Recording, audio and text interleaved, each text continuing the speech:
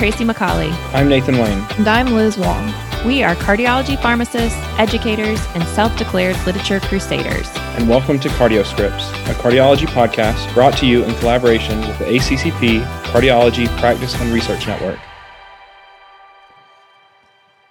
So today on CardioScripts, we are so excited to be joined by Dr. Alexandra, or Alex, Goncharenko. She's a clinical pharmacy specialist in heart failure at Advocate Medical Group, part of the Greater Advocate Aurora Health System. She trained at the University of Illinois at Chicago College of Pharmacy and completed her PharmD degree as a PGY1 General Practice Residency and PGY2 Cardiology Specialty Residency at UIC. She holds pharmacy board certification in pharmacotherapy and cardiology, and her primary role is providing clinical care to heart failure patients with a focus on heart failure med titration and optimization and monitoring, as well as diabetes management in the ambulatory care setting.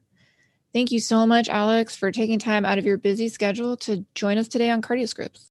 Thanks so much for having me. I'm so excited, and I am an avid fan of your podcast, always listening on my dog walks. So thanks for having me. Well, we're so grateful to have you today to talk about a pretty interesting trial, the Emperor Preserve trial. And so we've talked a lot on CardioScripts about SGLT2 inhibitors in some previous episodes in HFrEF patients. And you can refer back to those. We talked to Dr. Ted Berry about DAPA-HF and Emperor Reduced. But today we're talking about a little bit of a different heart failure population with Emperor Preserved. And this was presented in August 2021 at the ESC 2021 meeting and subsequently published in the New England Journal of Medicine. And the purpose of this trial was to assess the efficacy of empagliflozin in patients with heart failure and a preserved ejection fraction. So this was a double-blind, parallel group, placebo-controlled, multi-center randomized controlled trial. Patients were included if they were 18 years or older, were NYHA classes 2 through 4, had an ejection fraction of greater than 40%, an NT-proBNP of 300 or more, or if they also had AFib 900 or more.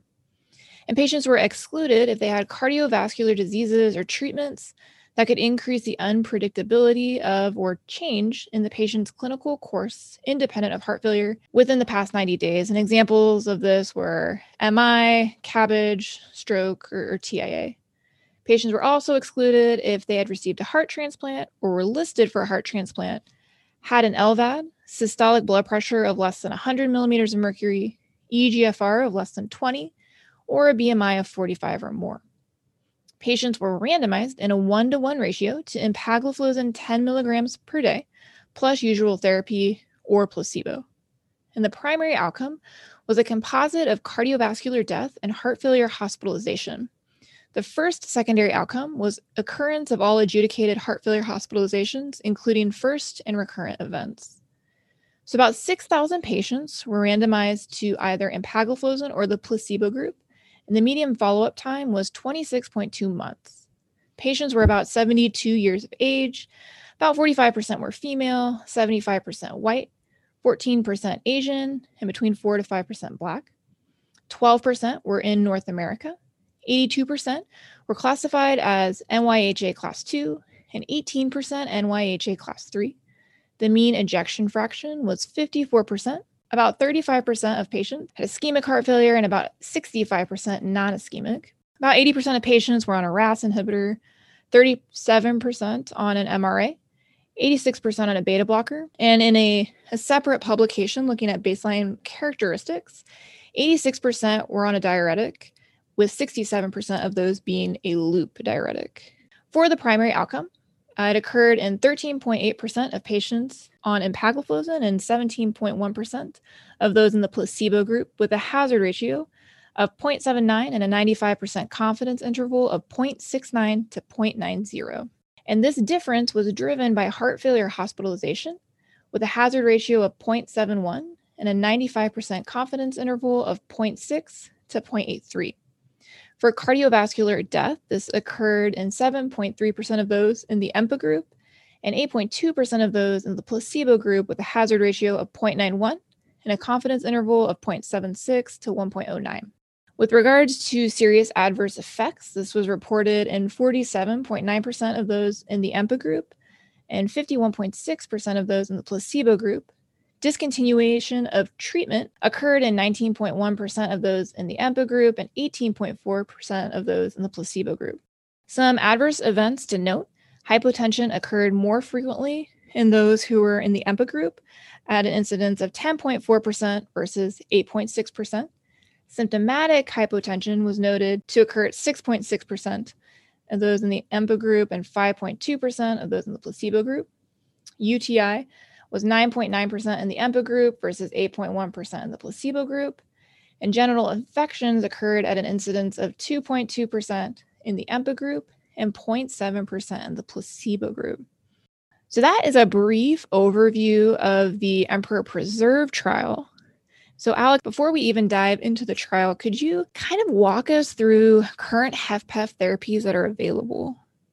Yeah, I'd be happy to. Although half of all patients with heart failure have HFpEF, there really have not been any positive trials and therefore no drug therapy options available for HFpEF, the way that we currently have treatment for HFrEF. I think by now we're all used to that typical intro section when reading these clinical trials for HFpEF that say something similar like, no therapy has yet been identified to definitively reduce morbidity or mortality in this patient population. And the foundation for the evidence for treatment of HFpEF is with the same therapies which target the RAS or renin-angiotensin-aldosterone system that we have already proven benefit in HFrEF patients. The 5 large phase 3 randomized controlled trials we have to support treatment options for HFpEF patients come from the CHARM Preserved, PEP-CHF trial, iPreserve, TOPCAT, and the latest Paragon HF trial.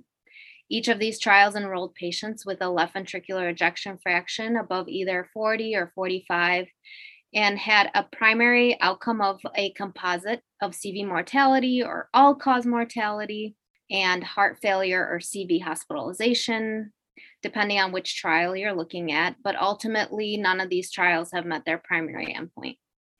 Based on different subgroup or post hoc analyses, again, depending on which trial you're looking at, some benefit was seen with reduction in hospitalizations with candesartan in the CHARM Preserve trial, as well as spironolactone in TOPCAT, the American data specifically.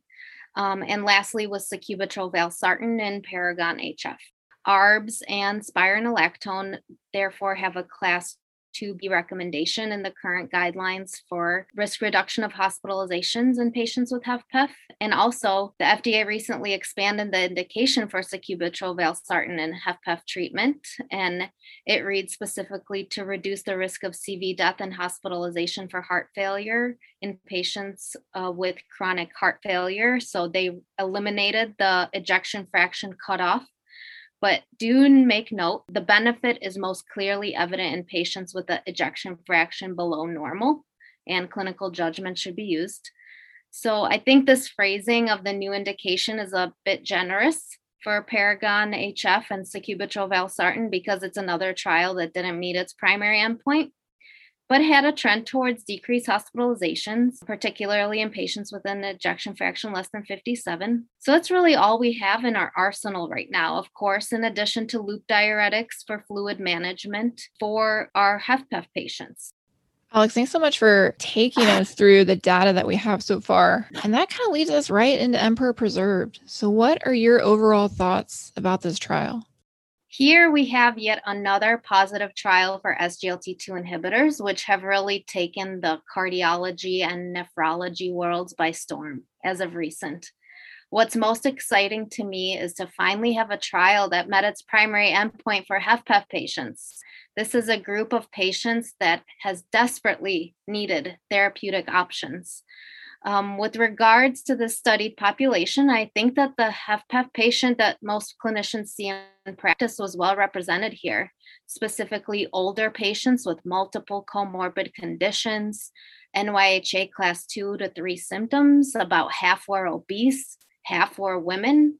What a great thing to see, a good representation of women who suffer, if not the same amount, but maybe even more in the HFpEF population. There was an underrepresentation of the African American population. This is important for me personally, at least, because that's the majority of the patients I see here in my practice in Chicago. Baseline treatments are also representative of what I see in practice, which is mostly your RAS inhibitors, beta blockers, and loop diuretics.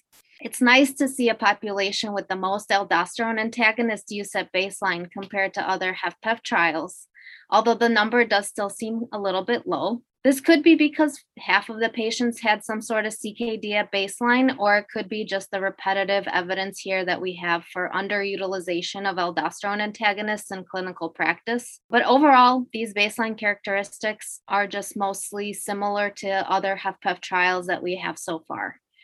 Just like many of the other SGLT2 inhibitor trials that we've seen, here, we see a separation of the curves for the primary endpoint very early, within 90 days or even sooner.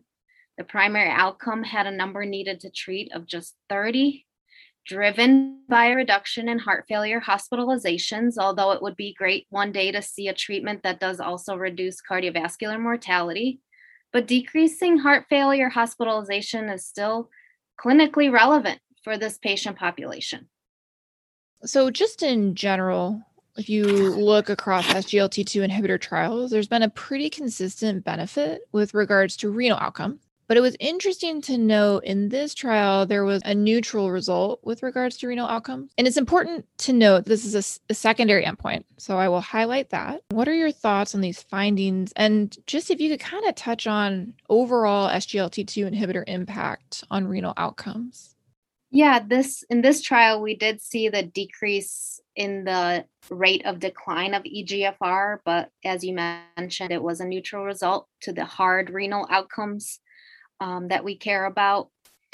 SGLT2 inhibitors, even before Emperor Preserved, have proven themselves to prevent worsening renal outcomes in previously published trials like Credence, which was the diabetes patients with CKD, and DAPA-CKD, which was CKD patients with or without diabetes. Again, this was the secondary endpoint, and it could be why we're not seeing the overt benefit we've seen in other trials. The benefit was seen in the pooled data between Emperor Reduced and Emperor Preserved. Perhaps maybe if the trial went on for a longer period of time and was adequately powered for this outcome, then maybe we would see the same benefits as seen in all the other trials. It doesn't take away from my appreciation of SGLT2 inhibitors for their renal protective benefits.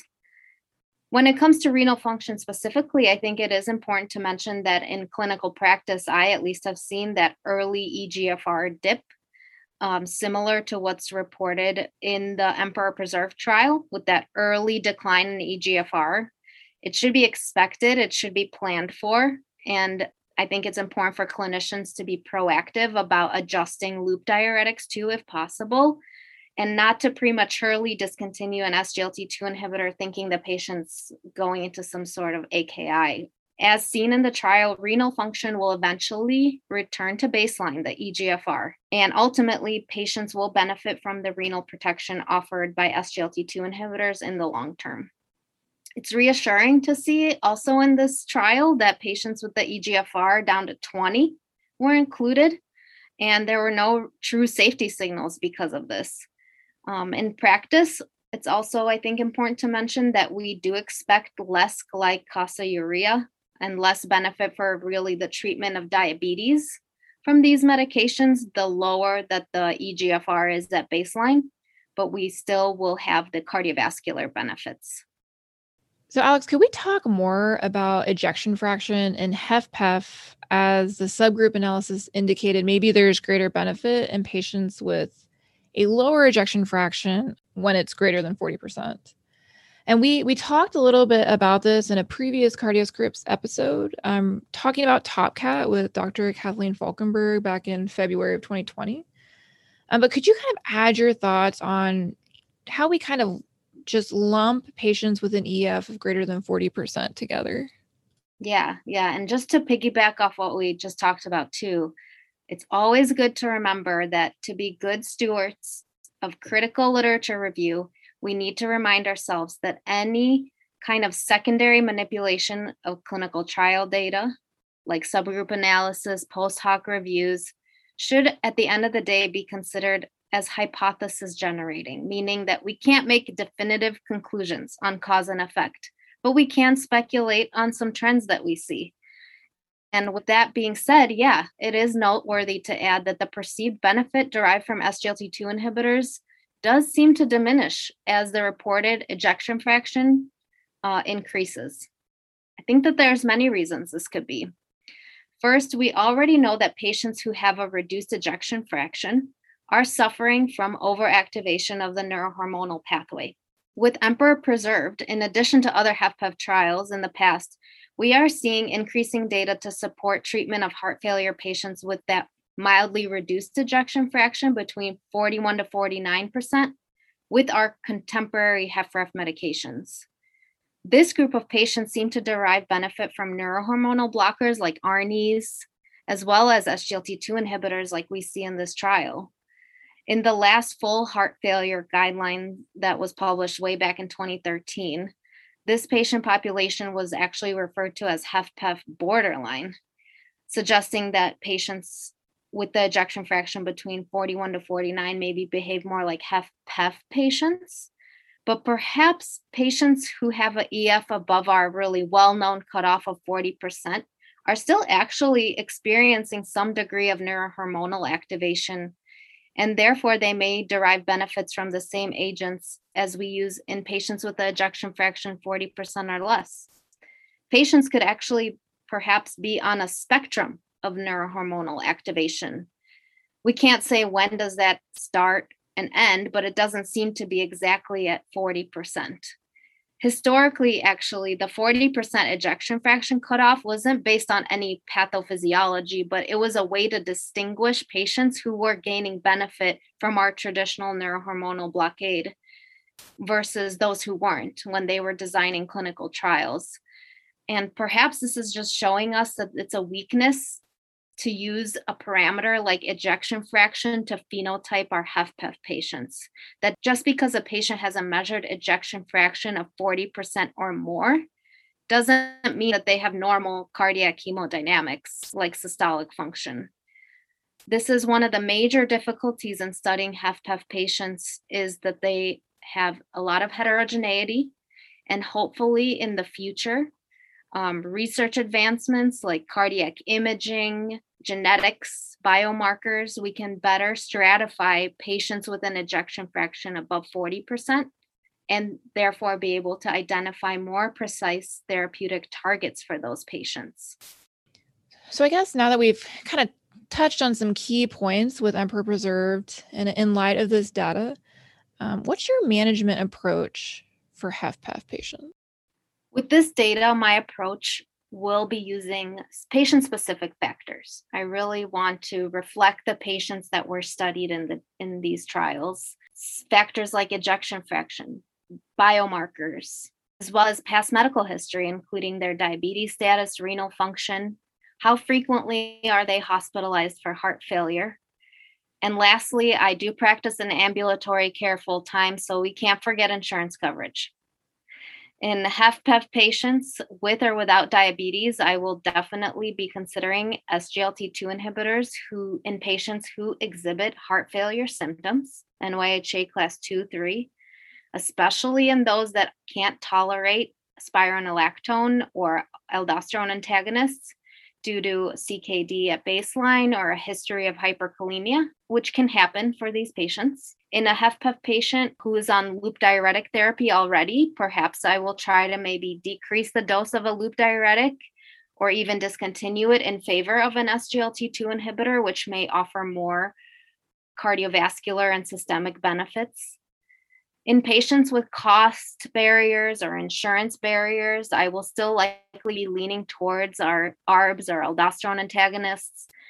And patients with HFpEF are typically hypertensive anyway, so I would lean towards those agents in general for their blood pressure treatment. So specifically, patients with an ejection fraction less than 60% who have elevated biomarkers and perhaps are suffering from frequent heart failure hospitalizations as well as NYHA class functional 2 to 3 symptoms, I think in general would be great candidates for SGLT2 inhibitor therapy.